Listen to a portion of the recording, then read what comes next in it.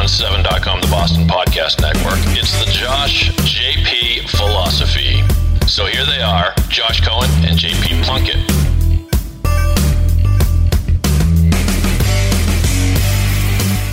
Hello, everyone. Producer Dave here telling you, welcome back to the Josh and JP Philosophy. Today on the show, Josh and JP welcome Paul Earle, a principal of the company Earle & Company, which is an innovation and design company in Chicago.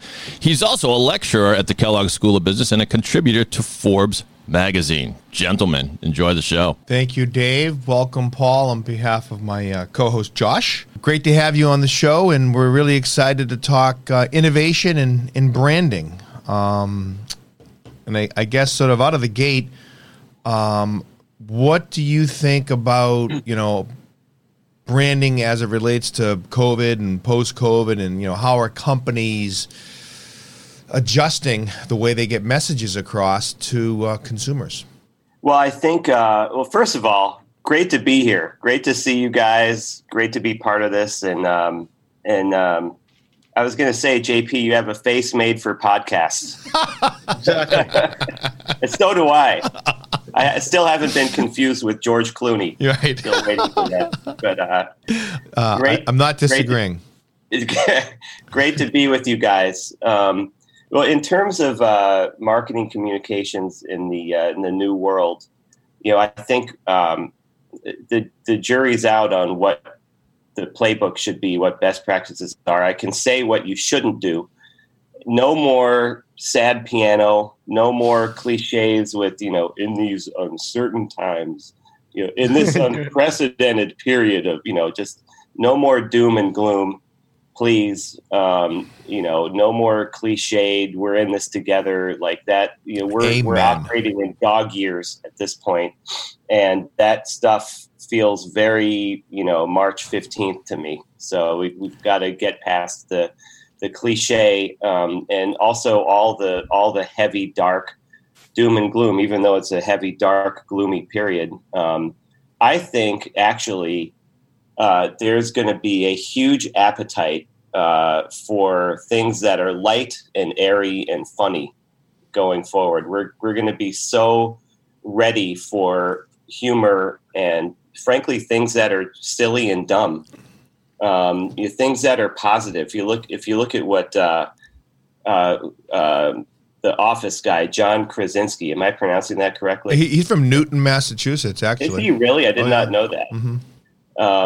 His show was an instant success and was acquired like 2 months into its lifetime, which is incredible. And it just goes to show that there's a great appetite for things that are kind of lighter and easier to digest than all this doom and gloom all the time. So what do you, go ahead, JP. No, Josh, please. Sorry. As far as the companies kind of rebranding themselves, I'm affiliated with Northwestern Mutual, and the big push obviously today is diversity and inclusion. And what do you see out there in the marketplace as far as companies integrating to kind of make sure that their employees are aware of the cultural divide, so to speak, that we see today?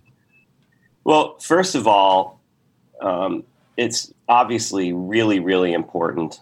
I'm aware of, for example, a brand new design firm in Minneapolis that was created specifically to help marketers better connect with minorities, and is founded by minorities. And we have to recognize that America looks different than it did in the 1930s. It's been a long time, guys. We have to create products and messaging that is reflective of all of us.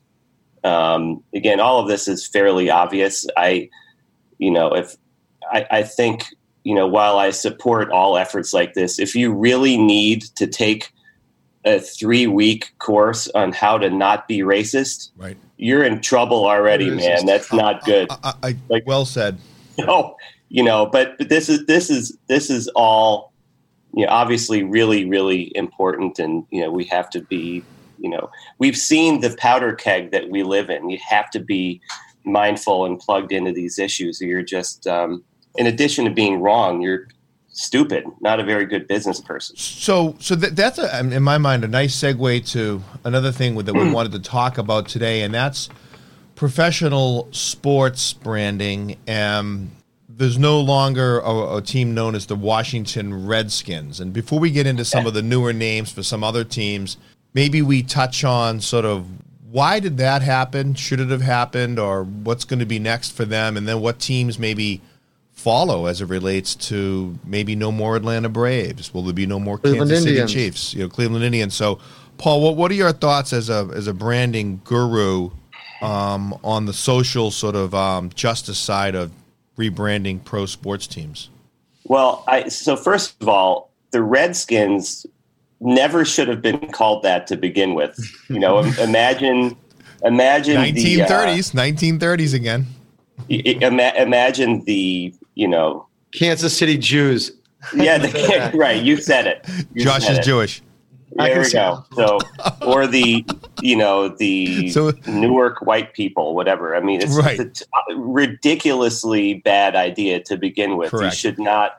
They never should have been called that. Now, I do want to draw a distinction between sports teams with Native American names that are obviously exploitative and wrong, like the Redskins, and others that are more celebratory in nature, like, the Braves, the Chicago Blackhawks. The Chicago Blackhawks are not poking fun at the Blackhawk Indian tribe. They're not trying to exploit them or humiliate them or degrade them in any way. Actually, it's the opposite. They're celebrating, the heritage and history of this great tribe and their traditions and design elements. And so, I don't think anybody is saying that the Blackhawks ought to be renamed.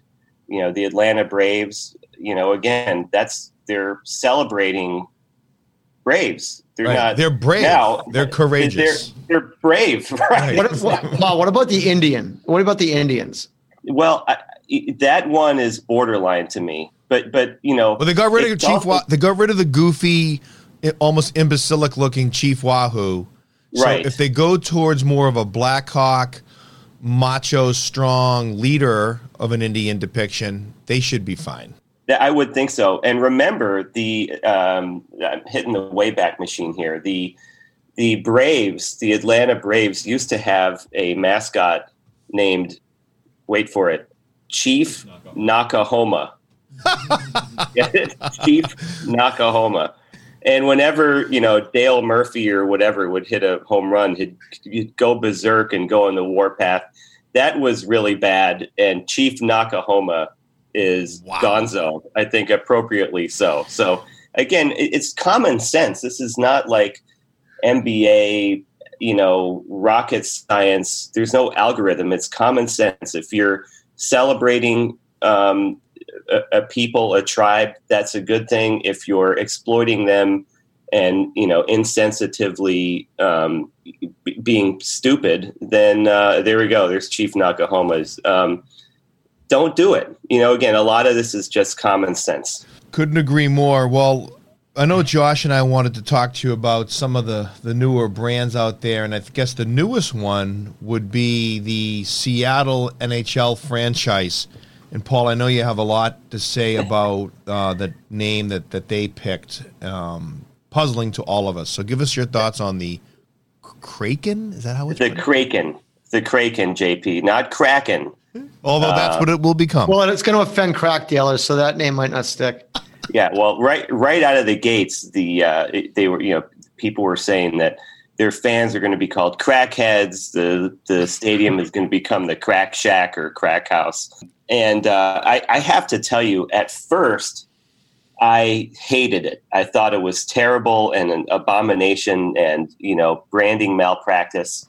It's growing on me a little bit because, so in the way we see it, and I advise my clients of this, and we do tons of naming, by the way, my company does. We've named a bunch of products out there, some of which are doing really, really well. So we do lots of naming, and a name should be It should be relevant to your market or to your product. It can't be random and unattached. It has to tie into what you're doing somehow. It should be easy to pronounce and say, easy to spell. So Kraken gets an F on that measure because it sounds terrible. It's kind of hard on the ear. Is it Kraken? Is it Kraken? Is it CRACK or KRA? Hard K? Like who? Nobody. This is going to be the most mispronounced and misspelled name in the history of sports, at least for a while. I thought it was kind of silly. They had a lot of really good alternatives. At the Seattle Sockeyes was on the table. I like that. It's a fish that's native to the region. It rolls off the tongue nicely. It has some kind of like vague inference to hockey with a sock in the eye. You can kind of see how you could have some fun with that. JP, you had a great idea, which incidentally I found out after the fact the team leaders were thinking of also, and that's acquiring and leveraging the name Supersonics, which is a great brand. Love it. So I just thought, it's a great idea. I thought this was a huge miss. It's growing on me a little bit only because I learned later that there is some relevance of Kraken to the Seattle area. Obviously it's a Mariner culture. That's why their baseball team is called the Mariners. It's a sea-bearing, ocean culture. The Seahawks. The Seahawks. And apparently there is some local kind of mythological belief that there is a Kraken that lives somewhere off the shore. A Loch Ness monster type. Yeah, exactly. Exactly. Creature.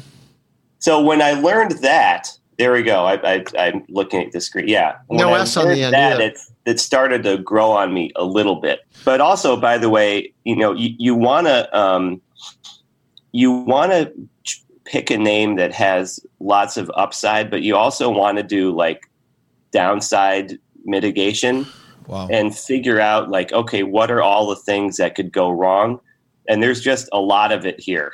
there's a lot of risk, and amongst other things, it's a very successful brand of rum.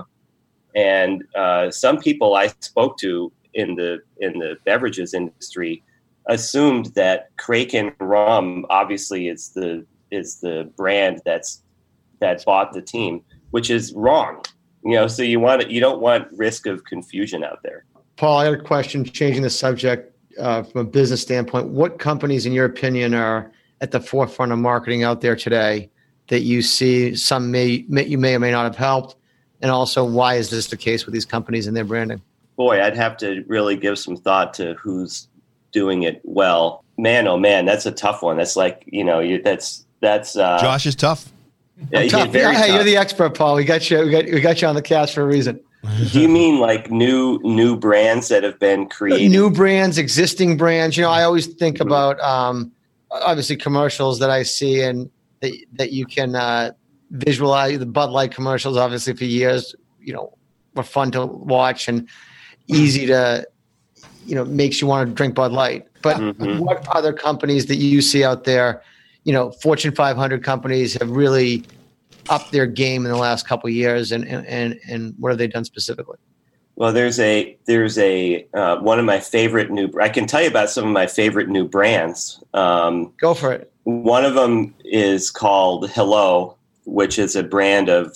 It started as toothpaste and mouthwash, and now they've been acquired by Colgate and are branching into lots of other products like deodorant and other kind of personal care items.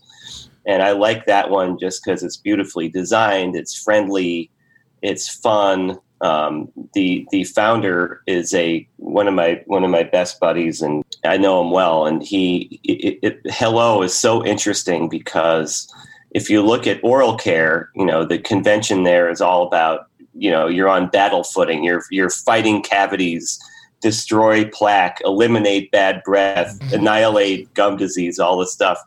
And he kind of changed the dialogue change the conversation in that space by saying, this should be friendly. This should not be about destroying anything. You should have good breath and healthy teeth so you can greet people in a nicer way, get closer to people, etc. So that's one of my favorite brands. There's another one out there I really like that's new called Earle, and it's a brand of vitamins. These guys also just got acquired by Unilever in this case. And again, if you think about what the vitamin aisle used to be, even 5-10 years ago, it was cluttered, it was ugly, it was chaotic, messy.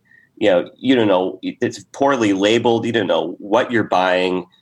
Pricing would fluctuate like airline prices. Am I getting a deal? Am I getting ripped off? You have no idea. And what Earle did was come in with a kind of a simple, fun to say, human, warm, friendly brand with a really simple design aesthetic, and added something that made sense into a really, there it is, in a really hideous space. And it was an instant hit. Like, this went from 0 to 100 million in revenue practically overnight. And it seems obvious in hindsight. Well, all the great ones do, like Uber. They all do. Uber and Lyft. Everybody says, "Oh, I could have invented that." Well, yeah. You didn't. It wasn't that obvious. That's the sign of any good idea. It seems obvious in hindsight.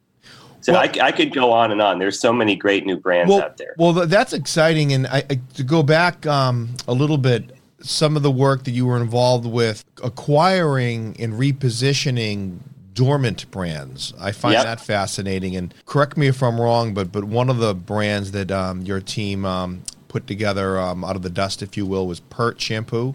Not Pert. It was Salon Selectives. Excuse me. Okay. Remember that stuff? Smelled like apples. Catchy jingle. Oh, there you go. Right. Salon Selectives. Yeah.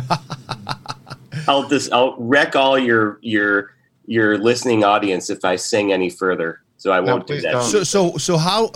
Tell us about some of the brands that you acquired. How long were they mothballed? How do you acquire them, and then how do you reposition them, and then what's like the next step to try to sell them? Yeah, well, that was a fun part of my career and life, and so that was a company I started in 2001, and the original thesis was to acquire really small businesses that were kind of afterthoughts within huge companies. And what was happening in the late 90s and early 2000s is these giant companies were merging.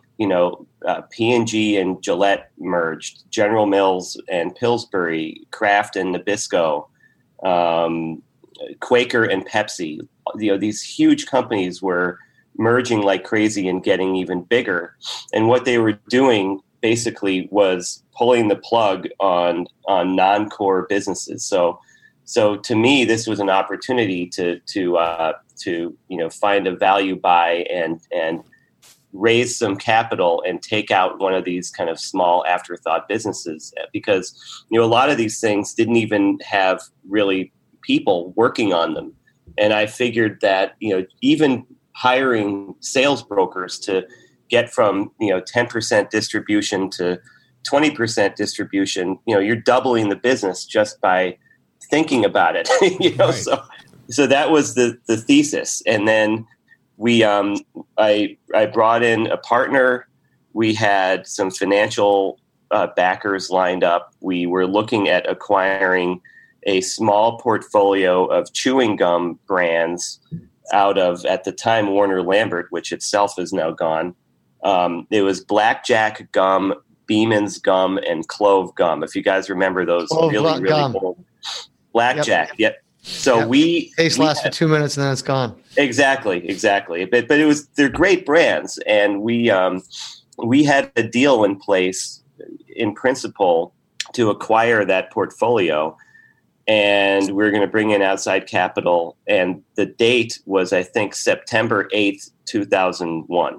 So obviously, when September 11th hit, the financial disaster debacle unfolded in its wake, there went our ability to raise outside capital, at least anytime soon. And so we, out of necessity, and this ended up being kind of serendipitous for us, we moved our focus from small existing, businesses like $5, $10, $15 million businesses, which required outside capital, to abandoned trademarks. And we figured out that that if the trademark rights to a name are abandoned, they're literally they're returned to the public domain. The rights evaporate, and we figured that we could acquire the rights to well-known names just through the trademark application process. So we acquired Coleco, which was a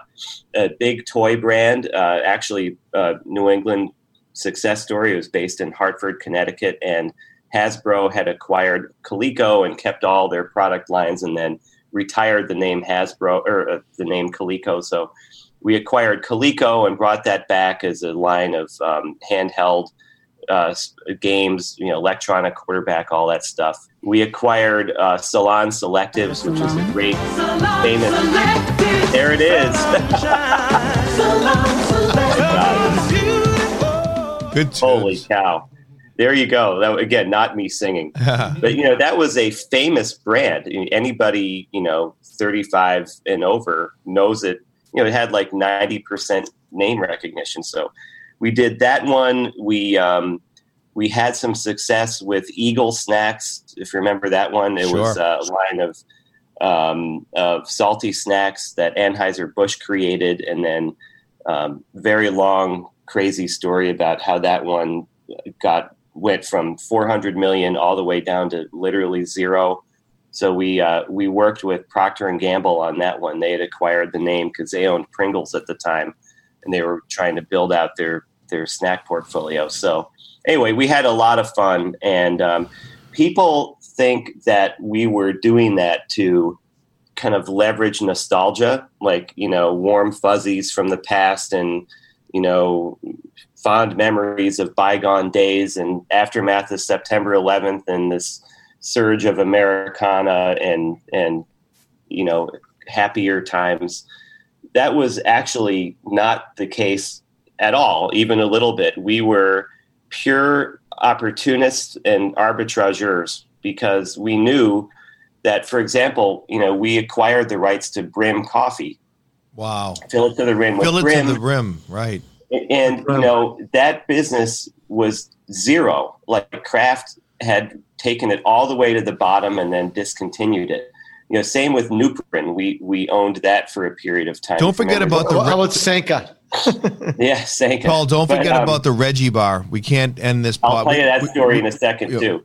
But we knew that there was a huge gap between what these names were worth, which is tens of millions of dollars, and what we could get them for, which was peanuts, right? Because that's the way to do it. Yeah. So name awareness. Like if you were to start a brand new brand today from scratch, and you wanted to build it to the point where 9 out of 10 people in the United States know the name, it would cost you $500 million. Right. Super Bowl ads, etc. Exactly. But we were able to get names with national recognition for nothing. So we were arbitrageurs really at the end of the day. So the Reggie bar story. Josh, that's a Noble's word, by the way. You didn't learn that at there. Arbitrageurs. Milton Academy, Dave, maybe. But that's definitely a Dick Baker, Noble and Greeno English class word. I love it, Earlsey. It's EUR, arbitrageur. So the Reggie bar story. So, I'm a product of the 70s, as are you, JP. I can't speak for you other guys, but, I remember They are. Okay, good. The phenomenon that was the Reggie bar. And I loved it myself. Reggie Jackson of the Yankees, for the listeners that aren't baseball aficionados, but I think everybody knows the Reggie bar. They were delicious. The straw that stirs the drink, he said. I love Reggie Jackson. By the way, Reggie Jackson has one of the great quotes of all time in all of sports and maybe life. And so little known fact, Reggie Jackson, I believe, is the all-time, by a mile, not even close, the all-time leader in strikeouts. And by a mile, I don't think anyone's even close. Correct. And someone asked him, hey, Reggie, nobody has struck out more than you. And he said, hey, baby, it's the home runs people remember. That's right. And he hit plenty of them. Right. 560 some odd. But tell us about his candy bar and your efforts to possibly acquire it. Yeah, so we were very interested in bringing that back. The name was expired, and we had a supplier in Tennessee lined up. I can't remember the name, but we actually found someone who could make it. It's much more complicated than you think to make. It's not that simple. We found someone who could actually make it. This company in Tennessee. I'll have to look it up. And but we knew that if we're going to revive the Reggie bar, you kind of have to, like, it's not like it's a nameless, faceless name like Brim or Coleco that is not associated with a living human. You kind of can't do the Reggie bar without Reggie. It would be inauthentic and litigation risk, all this stuff. And nor should we. Like, you got to have Reggie if you're going to do Reggie in this case. So, so we found his agent, who's at that time. So the timeline here is about 2002. And I would estimate his agent to be somewhere between 95 and 110 years old. So we something like that, somewhere in that range. So we tracked him down and we said, hey, we're going to, we want to bring this back and we want your consent and we'll cut you in on it. And the terms that they requested were mind-boggling. They negotiated this as if it were 1978 again. Yeah. And there is no way our company or any sane person would even come close to paying the ransom that they asked. And so we ended up not doing it, unfortunately. But it was really fun. And this guy, this agent who I will not name, I think he represented Tom Seaver. He like his client list were all of my favorite guys from growing up. So he was a wonderful guy, actually. And it just made me think that the guy demanding these wildly excessive payments was probably not him, but his client, Reggie Jackson, which kind of lines up. So we ended up, unfortunately, not doing that one. We tried, though. Well, Josh, any last points before we say a grateful? Yeah, one quick question kind of on that same topic is, obviously you have the mind to do this. How do you find those brands? What's the research process like to find those brands to kind of revitalize? That is a great question. We got that all the time. And our process was totally non-scientific, which by the way, made it nearly impossible for anyone to replicate because, we searched, we had lots of ways of finding brands. We would literally, I remember this like it was yesterday. There was about a 2-week period. This was in about 2001 or 2002, where I spent probably 10 hours, swear to God, 10 hours a day in the Chicago Public Library. By the way, that is not a place where you want to spend 10 minutes a day, never mind 10 hours a day. I was in the Chicago Public Library going through old copies of Time and Newsweek and Sports Illustrated and all these Life magazine, etc. And I was looking for names that were famous, but I didn't recall seeing it recently in the marketplace. And so probably compiled 1,000 candidates, and then you have to start searching to see if they're still out there. And of the 1,000, you're lucky if 5 or 10 remain standing. And they had to be well-known, otherwise what's the point, and completely off the market. Even if there were any sales at all, it would really complicate our acquisition strategy. It had to be off completely because we didn't want to get into the business of buying inventory or plants and equipment or any of that stuff. It was IP, intangible assets only. So we, it was basically it was a massive canvassing process and then exhaustive diligence to make sure that we found stuff that was well known but gone completely. And we ultimately did. We ended up acquiring probably 20 of them. And then we did some transactional work also, like Nuprin is an example of a famous brand that was dormant at the time, and we basically brokered that one to CVS. So once Nuprin, little, yellow, Nuprin, different. There it is. You got it. Yeah. So once we developed our expertise in this kind of brand revival space, and we're highly specialized dormant brand revival, we were able to build a nice business just as an advisor and kind of broker also. So it was a lot of fun and I had a blast. Well, this segment of our podcast has been a blast and a lot of fun, and it's been great covering, with Paul Earle, all things innovation and branding from yesterday and today, business world, sports world. Please check him out at Forbes. It's a great, great read. He's a regular contributor to Forbes, and I know that I really enjoy it. On behalf of Dave and Josh, I'd like to thank you, Paul. If anybody's happy to be here, guys. I enjoyed it too. Do I have time for one postscript? Yes. Sure. Thank you. So I am completely out of the dormant brand business, more or less, although my company does. We recently revitalized an old one. Through a partner, I co-own Fruzenglaja. You guys remember Fruzenglaja?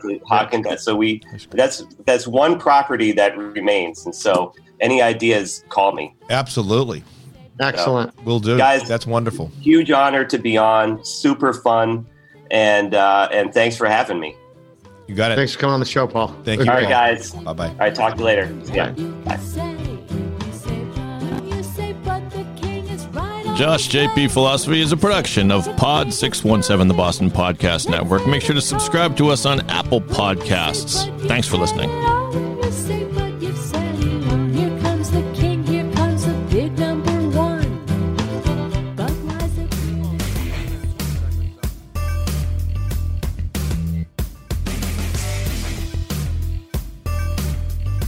It's the Josh JP Philosophy. Please subscribe to us on Apple Podcasts, and please share it with a friend or a colleague in your network who would be interested. The show is supported by Red Dome Realty and Legacy Financial Group. For more information on these organizations and how to get in touch with your host, check the show notes of this podcast.